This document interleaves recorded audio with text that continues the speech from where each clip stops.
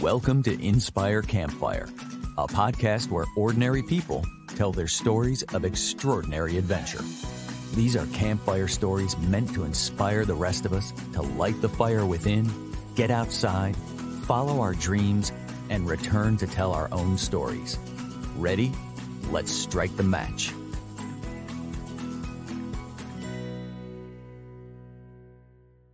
Welcome to Inspire Campfire. I am your host, Scott Wurtzbacher, and this is a podcast about listening to the voice inside that calls us to adventure. We've had some amazing guests with a broad range of stories of extraordinary adventures. Today, I'm excited to come at this from a slightly different angle because so many of us hear that voice that calls us to adventure, but we also hear another voice that tells us why we shouldn't listen. Our guest is going to help us overcome that second voice by helping us put a practical plan in place so we can turn our dreams into reality. I feel so lucky to have Michael Lennington with me today. Michael is co-author of the best-selling book, The 12-Week Year, which has been an absolutely fundamental resource for me both personally and professionally. I can credit this book for helping me to plan and execute so many of my own personal and business adventures. Michael is a leading expert in the application of execution systems, and he spends his time training and coaching clients, as well as writing about leadership and business. He is a co-host of the podcast Aligned Life Pro, and along with his co-author, Brian Moran, they just released another book called Uncommon Accountability, which I just finished reading a few weeks ago, and it is groundbreaking. I am so excited to talk with him today about how we can listen to that voice that calls us to adventure, turn that call into a vision, and then create a plan to actually make that vision a reality. Michael, welcome to the campfire. Thank you for those kind words, Scott. I'm really excited to be here. Oh, I am so excited to have you. It's just super fun to be on here talking with you. I've been using the 12-week year personally and with my team for like 6 years now, and it has been just such a game changer for us. And to be able to build the business into what we wanted to build it into, but then also be able to use it to frankly, like set personal goals and create adventures and then execute those adventures. So if we can just start, I'd love to just hear a little bit about your background and what life looks like for you right now. Yeah. So I was born and raised on a farm in a very sparsely populated county up in northern Michigan, and I had a great idyllic childhood. So I kind of grew up in the woods. My mom and dad, I'd leave in the morning, go in the woods, mess around, and I wouldn't come home till dinner. So nowadays people be calling the police if their kid was gone that long, and they know it was. But it was really great, a lot of freedom, and so I kind of grew up with that sense of adventure and did stuff that I just felt like doing all the time, and it was like living in heaven. But it was pretty small, so if I wanted to do much other than mow people's lawns, I had to get out of the county. And so I started my life adventure and went through getting my undergrad degree, my master's degree, got into consulting, traveled all over the States, and then eventually to Europe, Middle East a little bit. And so I've done a little bit of that. I really had focused most of my consulting life, though, not intentionally, just by happenstance, I suppose, but on helping individuals and organizations to accomplish more than they normally would. And so that's been sort of the theme of my professional career. And so Brian Moran, my co-author, and I met about 25, it's more than that. It's getting old. It's about 35 years ago.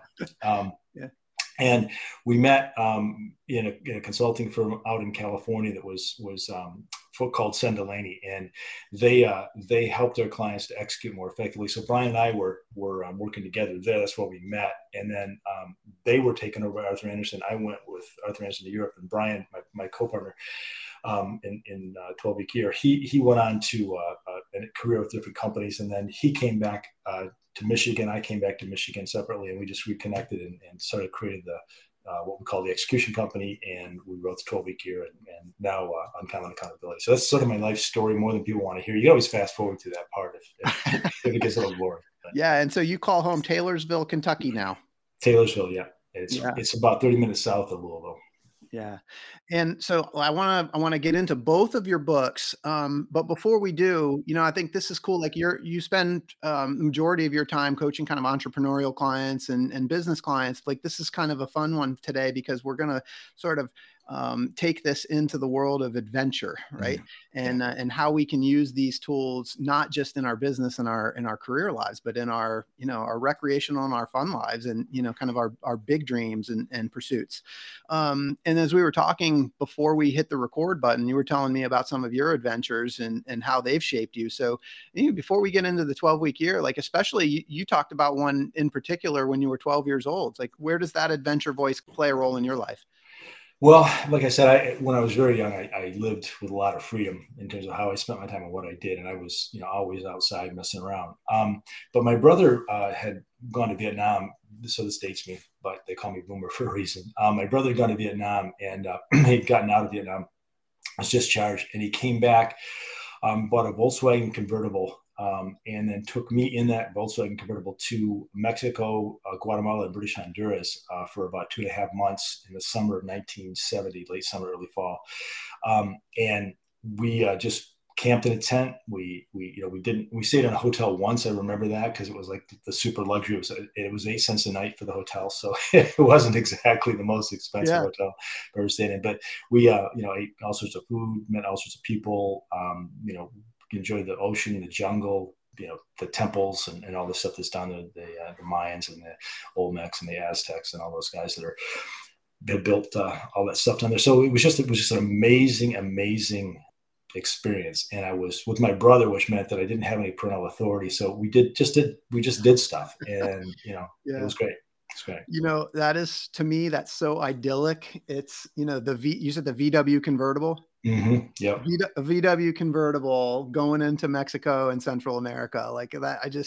You can see that. It's just like, that's got a movie written all over it right there. Yeah. I love that. And so like, at 12 years old, was there a decision or did he just say, hey, we're going? Like, was there a voice that called you to adventure at 12 years old? That's a great question. I think Vietnam affected different people different ways. And when Andy came back, my brother's name is Andy. When he came back, I think he just needed to clear his head. And so I think he decided that he funded the trip himself. So he didn't take me along so Dad would pay for it. I'm pretty sure of that. But that might have been a possibility. But I think it was just he didn't want to be alone, but he also just wanted to kind of be alone. So he figured he could take me, and that would kind of accomplish both of those things. So, and it was great. I mean, he spoke Spanish, I didn't. So we were living with people in their homes, and we camped out in people's pastures, and it was I got to know a lot of folks. We weren't staying in hotels, we weren't staying in the resorts. We were in the middle of Mexico and Central America, and it was amazing. Yeah.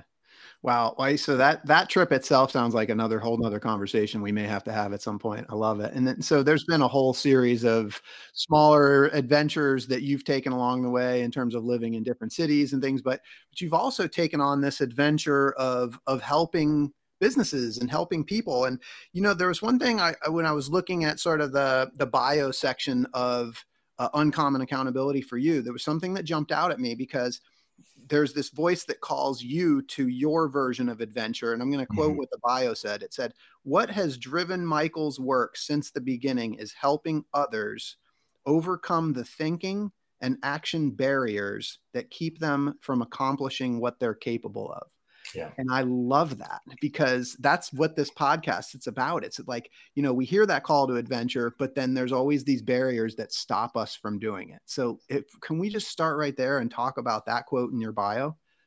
Yeah. It's serendipity. It's not intention, but through the course of my professional career, almost every job I've ever had has been focused on helping individuals and organizations to get more things done or accomplish their goals. And so, when you talk about adventure, I was just thinking that, not to sound too philosophical, but I think everybody sort of has a life adventure. A life is an adventure, right? And you calculate risks, you think through what the benefits might be, and then you make choices. And a lot of times, people will give into the risks before they give into the benefits. And I think that's where we can help people. Brian and I both both, Brian, my business partner, both of us work on that. We're helping our clients to do that very thing. In fact, one of the stories, talking about adventures, and I won't remember this if I don't say it now. It's a little bit of a non sequitur, but I was thinking about adventures and how life is an adventure. And one of the things that I would say about our book is that we've been really blessed with the stories that have come back from the people who've read our book. And it doesn't work for everybody. Some people, say it's just fluff, and I get it. Yeah, you can say that about the book. You can say about pretty much any book. So a lot of folks have had huge results from it, and we don't know about most of them because they just read the book and they do something. But one of the folks who read the book read the book when he was in a homeless shelter, and he was, inspired by the book, and he ended up, now he's running his own business, but he credits the 12-week year with helping him set goals to get out of where he was, to get to where he needed to be. And, that's an adventure. That's a major life adventure. And it's taking on, risks and uncertainty and willing to do the stuff it takes to do what you need to do. And that was probably my favorite story of all the folks who sent stuff in is his story. It's amazing. I love that so much. And it has impacted a lot of people. It's impacted me and every single person on my team and so many of my peers. I mean, again, on my business, we've been using the 12-week year as a fundamental foundation for how we sort of plan out every 12 weeks of a calendar year to set our goals and actually make things happen. I mean, and I'm definitely a testimony that the stuff works. So to me, you're very humble. It is not fluff. This is good, practical stuff. So, can we talk about, for folks that aren't familiar, can you just give us a quick overview? What does it mean to work a 12-week year? Yeah. So Brian and I, when we first started working with our clients, we went in there as consultants to give them the ideas they needed to accomplish their goals. And what we figured out pretty quickly was most of our clients, if not all of them, had a lot of great ideas already. We focused on helping them execute their best ideas. And so the 12-week year concept was based upon one of the barriers that we found for a lot of our clients, which was the way that they thought about time. And one of the problems we had early on was that we could get their attention sometimes in the year, but other times we couldn't. And depending upon when their fiscal year ended, we get their attention, right? So one of our clients was a company called New York Life, and they have a fiscal year that ends at the end of June. And that's when they'd have a peak in activity. They'd have a peak of activity in May and June. And then we work with a company like Mass Mutual, who has an end of year at the end of December, and they'd have a peak in activity in November, December. And so we just thought, well, that's really weird that the annual cycle creates this kind of burst of stuff, and then the rest of the year it's kind of below that level. So we really worked on what was going on and realized that it was just the belief that my success and my failure hangs in the balance in a 12-month cycle. And so that's great at the last couple of months of the year, but for the rest of the year, you're kind of working at a lower level than you're capable of. And so we just decided to reframe the year and look at 12 weeks instead of 12 months, because everybody runs a 12-week year at the end of the year, right? So we just thought, well, let's just get them to do that across the year, but without the stress and burnout. Because if you're behind your goals, then it gets crazy at the end of the year, and you're missing the holiday times and time with family, because it's packed with holidays too, right? December and November. So that kind of unproductive stress, we worked on getting rid of that, and not to duplicate that 4 times a year. But the thing is, if you're on track at the end of March, you're on track at the end of June, you're on track at the end of September, then you're not as stressed out in the last 3 months of the year. So that's what we did. And it was a simple concept. Somebody once said, hey, thank you, you rebranded the calendar and sold it back to us. But it's a different way of thinking about time, because the belief that we're successful and failure every 12 months is erroneous. We succeed and fail every day, really. I mean, every moment we're making choices that are good or bad. So, that annual execution cycle is really unproductive, because it creates this sense there's a lot of time to get things done. And really, we don't have a lot of time. Time's the only resource we don't get more of, and it passes the same for all of us, and we all get the same amount of it. So, it's one we should pay most attention to. Yeah. And, I think for me, one of the things is, like, you guys said this in the book, but it struck me is, like, it's really hard to look at, like, where am I going to be and what am I going to have accomplished in 12 months. Right. Yeah. But it is pretty easy to see, like, what can I do in the next 3 months? It's just easier to visualize that. And that's kind of a core concept of the book. It's like, we can control that. And then I think the other thing is that, if, like you said, if you don't hit your goals in that 3 months, like, you get a chance to reset. So essentially you get 4 chances per year instead of like one chance. I Right. think when we set goals for a year and we get to a point in the year where we're like, okay, we're not going to hit those goals. It's like, now you're waiting for a whole nother year Yeah. rather than Yeah. just getting that opportunity to reset. I love that. And that's what works so well for our team. Yeah, people check out sometimes because they're not going to hit their numbers, and if they're in a selling system, they'll start sandbagging sometimes. So it makes the problem even worse. Yeah. So, the thing is that when you're thinking in annualized cycles, you're right. You don't have enough information to plan at the action level detail that far out because you don't know what the economy is going to be like. You don't know what society is going to be like, the culture. Yeah. You don't know anything. What the pandemic, next pandemic is, and so we have entered a brave new world, I guess. But the thing is that if you plan in 12-month cycles, it's hard to get to the detail. But in a 12-week cycle, there's less volatility, so you can plan at the tactic level. And the other thing that happens in your mind, if you miss the numbers in a quarterly system, so we missed our numbers first quarter, we're probably not happy, but we're thinking I'll make it up next quarter. And that's erroneous because you can't ever make it up next quarter because all of the capacity you had this last 12 weeks is gone forever. It's never coming back. You could have a great next 12 weeks and get back on track, great next quarter, get back on track. But you could have had 2 great quarters, not just one, right? And so all the capacity you had, and then all the opportunities, if you're in a business that's at all competitive, all the opportunities that you have in front of you this 12 weeks, if you don't act on them, they're going to be served by somebody else. So you lose those folks. And so this belief that you can make it up next quarter is fallacy. And that's one of the problems that gets, you think you get a great fourth quarter and have a great year. No, you had a great fourth quarter. You happen to hit your annual numbers, but you could have had 4 of those. Yeah. And one of the things, like, as you were talking, the word that sort of popped in my mind was procrastination. And I feel like this system helps people eliminate procrastination. Yeah, it does it. It helps. It helps. There's a lot of things that get in the way of people executing, and most of it's between your ears. But that concept that there's a lot of time is what we try to attack with the 12-week year, so that you don't feel like, hey, I can just put this off and I'll get it done later. You realize if I'm going to hit my goals, if I own my 12-week goals, I don't have much choice but to take the actions that I know I need to take to hit it. So you have greater urgency, and there's less desire to waste your time. Yeah. Yeah. And so, one of the questions that I've asked pretty much every guest that's been on the podcast up to this point is, as they kind of talk through their adventures, most of these are folks that listened to the voice that called them to adventure, and they crossed the threshold and they got after that thing and they came back and they were so happy that they did it.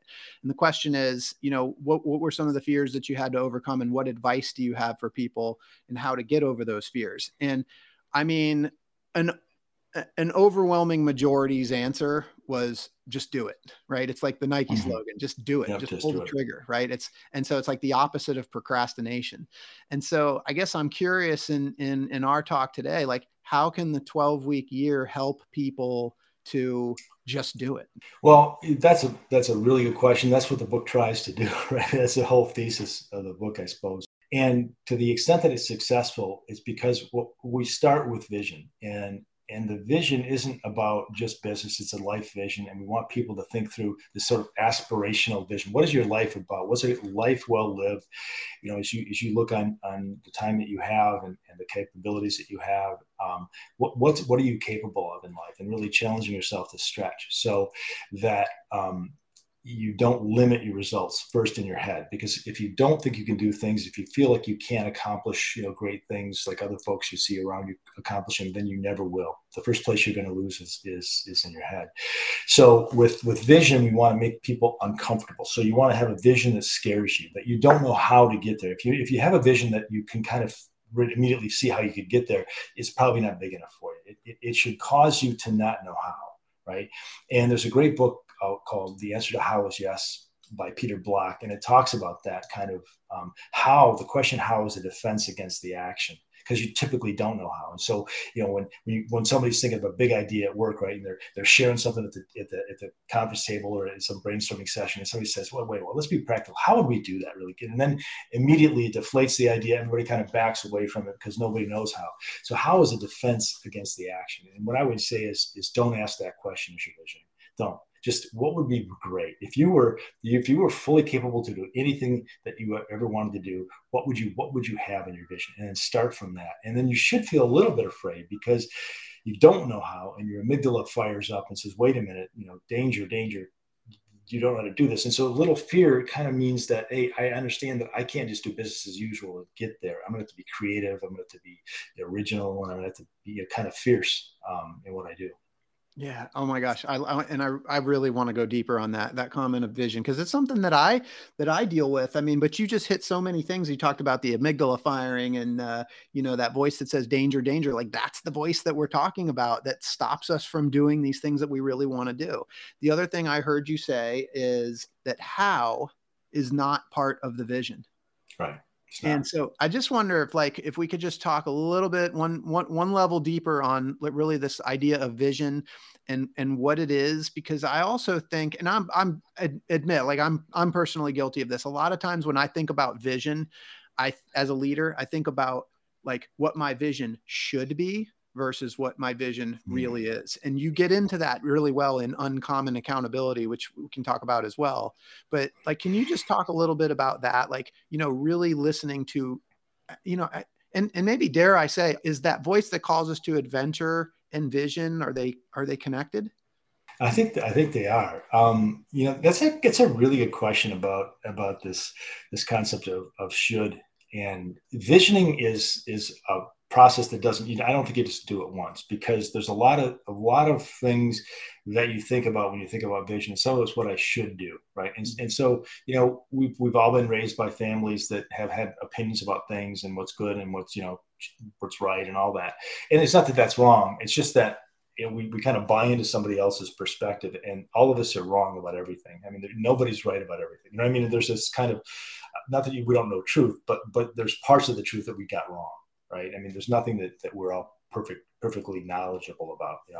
I'm a Christian. I tell people that, and I'm not one that you would call perfect by a long shot. So it's that we grow up with people though that form us, and we kind of bring on board these things that we've been taught, and then those shoulds kind of come in, and it's hard, I think, to let go of that when you vision, because even when I'm visioning, I'm thinking about things that other people have done, and I say, well, I'd like that, and there's nothing wrong with that, but what really would I relate to? What's really important to me? Maybe it's completely not those things. Maybe it's something entirely different, and getting in touch with that is scary sometimes, but it's also the stuff that motivates you to take action.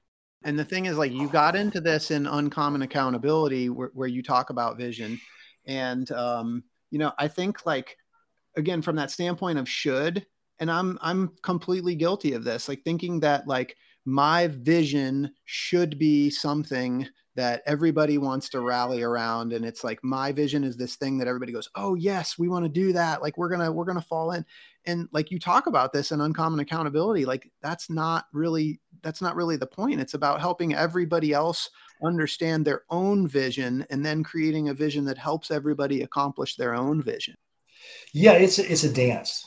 Yeah, it's a dance. I think because as a leader, as the owner of a business who's taken the risks in the business, who's built this thing out of his own brain, right? He created it out of whole cloth, or she, sorry about that. But regardless, that vision of the leader is a vision that can be, what the right word is here, but it's something that you want to share with your team. You don't necessarily want to let it go and put a different vision in, right? So as a leader, when you create the vision, you want to hear what people have to say. You want to hear their dreams and desires, and modify your vision to incorporate that when it makes sense. And yet, where vision really goes with an individual who's part of a team like that is the question: does my life purpose and my life vision fit within the context of this? Do I see myself making progress towards what I want out of life if I stay here and I help this team to fulfill their vision, right? And a lot of times there's a lot of overlap, but we're not really paying attention to that, and so we're unaware of the overlap. So what a lot of leaders would tell me is that I don't want my team members to have a vision, because what if it's different than working here, right? Mm-hmm. And the reality is that if they really do have that underlying vision, even if they're unconscious of it, they're only going to be half-hearted anyway. Yes. But they might be half-hearted for a long time, and that's not good for them. So really creating clarity between what we're doing as a company and what's important to me in my life, and making sure that that's a fit, it's really an important part of this. So yes, your vision is your vision, their vision is their vision, but you want to help people see how your vision helps them accomplish their visions. And that's the key. That's a trick, I think. Yes, and I think that's something that you guys talk about on Aligned Life Pro, right? Yeah. It's really about like bringing it all into alignment, and then in organizations Right. aligning each other's values. Yeah, no, that's awesome.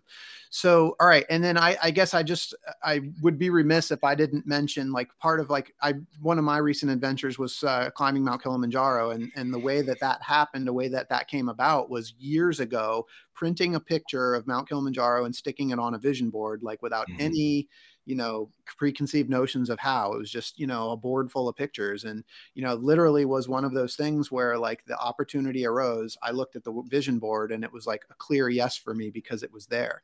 And so to your point, like that's just an example of what you're teaching. Like I didn't know how. Yes, it scared me, but I had that picture looking at me every day, and when the opportunity finally came, I said yes. Yeah. And then we figured it out from there. And the cool thing is I used the 12-week year to then create the plan for, okay, I got to train, I got to book my flights, I got to book my hotel. So so what are the next steps then for taking that vision and executing them using the 12-week year? That's a great question. So I love vision boards because you can share them with other people. And one of the things that can happen with that process of sharing, all of a sudden now ownership is shared too. So you get a little bit more support and prodding from the people around you. But having the vision is important because it lets you then bring that vision into the present. So what we try to do is to take the long-term aspirational vision and then create a 3-year vision that's more specific and measurable. So if I want to climb Mount Kilimanjaro, and you probably want to do it sooner than that, but let's just say it was 5 years out or 10 years out, you want to set a goal for where you need to be 3 years from now, from a what kind of money you have to have saved up, what kind of shape do you have to be in, what kind of other climbs have you have accomplished so you're prepared for it. What are the things you have to do so that you're financially set, you're physically set, and logistically you're set, right, to make it happen. We want to bring that aspirational future into the 3-year more specific future, and then we take that to create 12-week targets, and then 12-month targets, and then we take that to create 12-week plans. And so what ends up happening is that I want to tie my plan directly to that vision. Not all things are going to be worked on every 12 weeks. You're not going to do everything in your vision, but you're going to be intentional about what has to happen now to be on track with that vision. So that goal then becomes a representation of the progress you want to make towards what really matters to you. So we want to connect what you do each day to what matters to you in life. And you do that through the plan. And so, one of the things I was just reading, and I guess it's sort of intuitive, but when you think about a goal like that, like Mount Kilimanjaro, you're more likely to hit it if then the next thing you think about is what might get in the way. So how is not a bad word. It just, we ask it too soon. So the first question around visioning is what if? What would be different for me if I could climb Mount Kilimanjaro? How would I feel? What kind of psychological outcome would that be for me? What does that enable in other areas of my life? So what if I could do it? And that's where you kind of open up the door a little bit to the possibility, right? You don't ask how, but eventually though, you've got to shift from what if to how, because you've got a plan, you got to execute. So what if is the visioning question. How is the planning question? It's not a bad question. We just ask it too soon. And so that's where we lay out the connection between what we do and what we want. And those tactics then, which are going to be work, and we tend to avoid work because it's uncomfortable and we'd rather be comfortable. We're wired for comfort. So we want to see those tactics tied to that goal, tied to that vision, so that it looks like climbing Mount Kilimanjaro when I go and I do this meeting with a client, because I know I need to do that in order to fund what I have to fund in order to make that trip happen. So in the back of my mind, when I'm scheduling that appointment, I'm not saying, okay, I really would rather just veg out. It's more, I got to get this done because it's part of what I got to do to get to where I want to be. And it connects the stuff. I don't know if I answered your question. I tend to. No, it totally does, and it brought up another thought for me, which was just a word, but decision, right? And specifically a decision. So, like what I was hearing is kind of like, this is my interpretation. I want your help here, if you can. So like you've got the vision, and then you've got the plan, but to me, there's a decision that has to happen before the how. Yeah.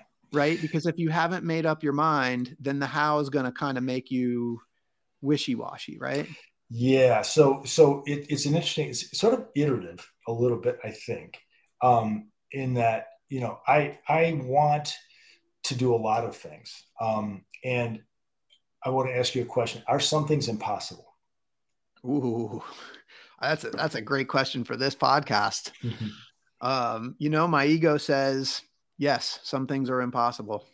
Yeah, there are some things that are impossible. One of our clients was an NCAA basketball player, used up all 4 years of his eligibility in the NCAA, but he always wanted to play college basketball. And so, but that was impossible to him. He was part of his vision. So I would just love to go back and play one more game in college. That's my vision, but I can't, I can't do stuff. I mean, I guess you could assume another identity but the fact of the matter is that practice, for all practical purposes, was impossible for him. So we were just talking around that. So what is it you could do to kind of mimic that? You could get into coaching. You could join a city league, whatever. He played 1 year of semi-pro ball in Europe. So it wasn't that he didn't play basketball after college. It was just that he couldn't do that. But he could figure out what the parts of what was amazing about that vision and try to put that into his life, right? I'd like to joke that I could never be the Sultan of Brunei, even if I really, really wanted to be the Sultan of Brunei. I can't, because I'm one of the family, all that stuff. So maybe I can do some of the stuff, though, that being the Sultan of Brunei represents in people's lives, right? So maybe I could dress up in robes and walk around telling my wife and children what to do all day, right? But I don't know if that's what the Sultan does, but I assume he can do that if he wants. And and I joke with people that there's probably less chance my wife's going to let that happen than me being the Sultan. But there's a kid, but there's things that you may not be able to do exactly what you said you wanted to do, but there's things that represents for you that you can do. So it's really kind of being flexible a little bit. Mm-hmm. The other thing, though, which you said was really interesting, which was that because some things are impossible, sometimes you don't know in the beginning. And this word impossible is the first barrier to getting anything done. And we have this process to move from impossible to possible to probable to given, provided that it's, that it's in the realm of the degrees of freedom that you have. But the part about the commitment, unless you count the costs, it's hard to commit to something. So if I want to commit to losing 10 pounds, I have to think about, okay, what does that mean? What are the barriers I've got to overcome in order to make that happen? And so I've got to eat better. I've got to exercise. I've got to say no to drinking wine. I've got to say, and in the moment, if I haven't already decided mentally to pay those prices, I might not want to pay them. Yes. So what we recommend is that you look at the work and then decide, am I going to commit to this or not? And so there's a piece of that around commitment. There's nothing wrong with having your vision, but if you're going to commit to something, it means that you're willing to pay the price to get there. And it's important to consider the price. In fact, research shows that if you look at the barriers that are going to get in the way, then you're more likely to hit your goal than if you just assume it's going to be smooth sailing and you don't confront them. Yeah. Okay. That's super helpful, because the word I heard you say was iterative, because it is. I mean, at some point you've got to make that choice, that decision. Like I'm doing this. I've made up my mind, but there is a certain amount of information that you need to be able to make that choice. Right. Yeah. Yeah. Okay. And that makes good sense. And I just thinking back to my Kilimanjaro experience, like there were kind of two key things for me. I mean, it was when I said the word yes to our friend Carl Miller, who invited me and who I went on that trip with. But then, of course, it was also like paying the deposit and booking the flights, right? Like these are like milestones. Like when you do these things, like everything else has to happen. But to your point, you kind of have to know what those things are before you can say yes. Yeah. So that's really helpful. I love that you talked about it being an iterative process. Yeah. Because every yes has a lot of trailing no's, right? You're going to say yes to this, that means you have to say no to something else. Yes. And are you willing to say no to that? Yeah. Okay. So part of the 12-week year is the weekly the accountability, right? And then you explore that even further in your newest book, which is awesome. It really made me think uncommon accountability. So like, how do we bring accountability into all of this? A lot of people that we run into on a daily basis in business value accountability. And they see it as a core value that's a key success driver. And so most people, want to be more accountable.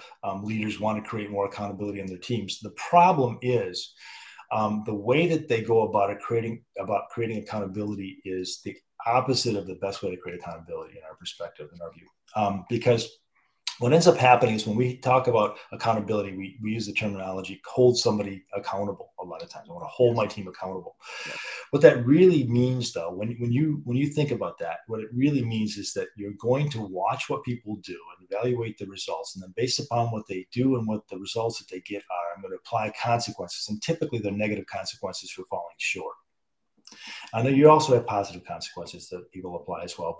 But where we hear the word, I'm going to hold you accountable, it's not one of those warm and fuzzy feelings. It Yes. creates a lot of anxiety. So the view about accountability is it has to be forced as a leader on somebody else. I have to force accountability through consequences. And what that does, though, is that our view of accountability is a decision, a personal decision, to take ownership of some outcome and then be willing to do what it takes to make that outcome occur, right? So I take accountability and I've taken ownership. That's me. That's a decision I make inside of me. It's a choice that I made. My boss can't make it for me. He can put the carrot and the stick out in front of me and get me to perform in a certain way because I want those consequences to be positive, and I'll do that. But I haven't taken ownership. And as soon as you take those consequences away, research shows that performance drops back, which means you don't have ownership. You've got consequence avoidance and consequence, seeking or whatever. Yeah. So that is a temporary fix, and it requires a leader. I'm getting really technical here. So it's great. But it requires a leader to pay attention. You got to watch when people are performing well. You got to watch their behaviors, and you got to watch them consistently, because for consequences to be most important, they have to be seen as negative, they have to be immediate, and they have to be seen as certain, or they have to be positive, immediate, and certain. So as a leader, what that means is you've got to install measurement systems, which are all flawed, but to some degree, they can help you see what people are doing. But you've got to pay attention, which limits the span of control you have as a leader, because if you're applying consequences, then you've got to make sure you're being, you're using picks and nicks to help people get, their job done. And that's one part of it. The other part of it is that a lot of the negative consequences create emotional damage or relationship damage between the leader and the individual. They create fear and resentment sometimes. And so as a leader, if I said, here's what I want you to do, here's the action I want, here's the result I want, and then they take that action and it doesn't happen, the outcome you promised them doesn't happen, then they have this sense of entitlement. I did what you said, and the result didn't happen. So you create this entitlement mindset, an avoidance mindset, because they don't want to get punished. And it's just, they blame other people because they don't want to be held accountable. And that's not everybody. Some people are going to be accountable regardless of what the leader does. They got it, and they're going that path. But for most people, they experience this consequence model, and they want nothing to do with accountability. One last thing I'll say is that when I try to do that as a leader, I create this relationship with my team that's uncomfortable. And when I leave, very often performance drops off. So the way to see if you have a consequence-based accountability model is when you take a vacation, do you have to call back and make sure people are doing their jobs? Does performance drop off when you're not there? And so your vacation is really a workation, because you're kind of checking in, for 30 minutes, an hour every day to make sure things are getting done. Because if that's what you're doing, more than likely is you don't have an ownership culture. You've got a consequence culture, and you're tied to the mast there. You can't leave. Yeah, that was a huge takeaway when I read that book. Just like, it's always bothered me that phrase, someone needs to be held accountable. Like it is, it's finger pointing, it's blaming, it's somebody needs to be punished is essentially what's being said there. And so you guys kind of flip the script on that and talk about, rather than holding people accountable, holding people capable. And I think that from a context of, listening to that voice that calls us to adventure, how do we hold ourselves and others capable of going and doing these things that we truly want to do with our lives? Yeah, I think it starts with what's important to you, right? And what's important to your team members, and really working with them to see what they want, and you were talking about vision earlier. And I think that's an important conversation to have, because I'm not going to own what you want. I got to own what I want. And so digging into them and helping them think through what it is they want, and taking ownership of what they want. And then as a leader, coming up alongside them and confronting them with their choices, not with consequences, but if somebody's doing well, you'd say, hey, what kind of choice made that happen in the environment going forward? How can you do that more often if you want to do it? And then on the flip side, if they fell short, it's confronting them with the choices they made that created that outcome. Not punishing the outcome, but asking them about what the choices were, what other choices they have. And where we go with that is that I don't want people to hear me say that our view of accountability is this kind of soft and gentle, do what you want and drift along, and I'm willing to suffer with you guys not performing for my pay that I'm giving, because this is quid pro quo, right? I'm giving you a paycheck. In a sense, you're earning a paycheck from me for what I need you to do for me. So there's this exchange of value. So we're not saying don't pay attention to that exchange of value, but what we want to do is really challenge them. If they haven't taken ownership of being where they are, and they haven't taken ownership of being successful here, then they probably, what's best for them is to not stay here. Not a bad person, just not a good fit. And so we're not namby-pamby with confronting people with their choices, right? Mm-hmm. It's not punishing them or rewarding them. It's letting them decide what they want to do, and then they reap the natural rewards of their actions. They could miss out on the bonus. They could lose some revenue, but it's because they made a choice to do that. Yeah. Right. So it's not you doing that to them, because a lot of times they'll blame you. They think you've made a choice just because you're mad at them, you don't like them, or you're going to punish them. And, when you punish somebody, it assumes that they intentionally failed. They intentionally did something wrong to fail. Well, otherwise, why would you punish them? Right? It's like a kid who didn't get a math problem right, and he gets whacked by the teacher. Well, he's not going to like math, but if you work with him in terms of how to solve the math problem, and then he gets his own intrinsic rewards, he's going to enjoy math. So, or she. So that leadership thing is a big mess, and it took us a long time to write that book. I don't want to bore your audience, but there's a lot of complexity to it. But it really boils down to one simple thing: people have choice. Confront them with their choices. People have choice. Yeah. Mm-hmm. Yeah. So, and then in this whole piece with accountability, and it's all of life, but I'm using it in the context of going on adventures here, but accountability typically does involve, we can be accountable, or we can hold ourselves capable, right? We can also hold other people capable, but there's kind of this unique thing about being human, that we tend to be better together, right?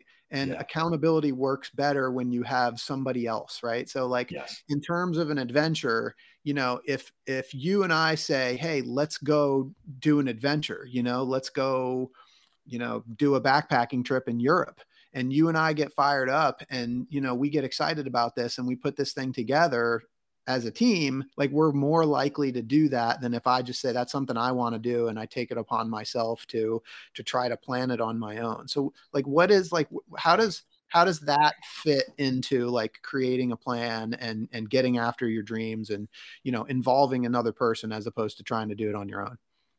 That's a really good question.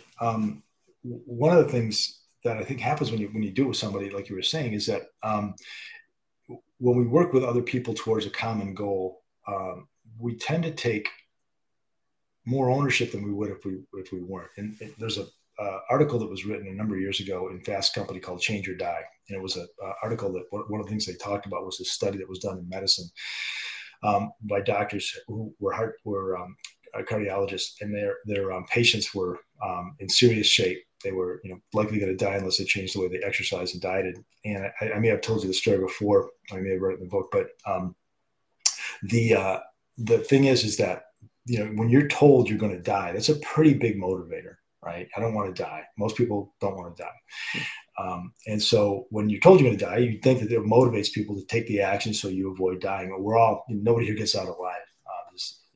Morrison said, but the thing is that, nobody wants to die soon, someday in the future. Right.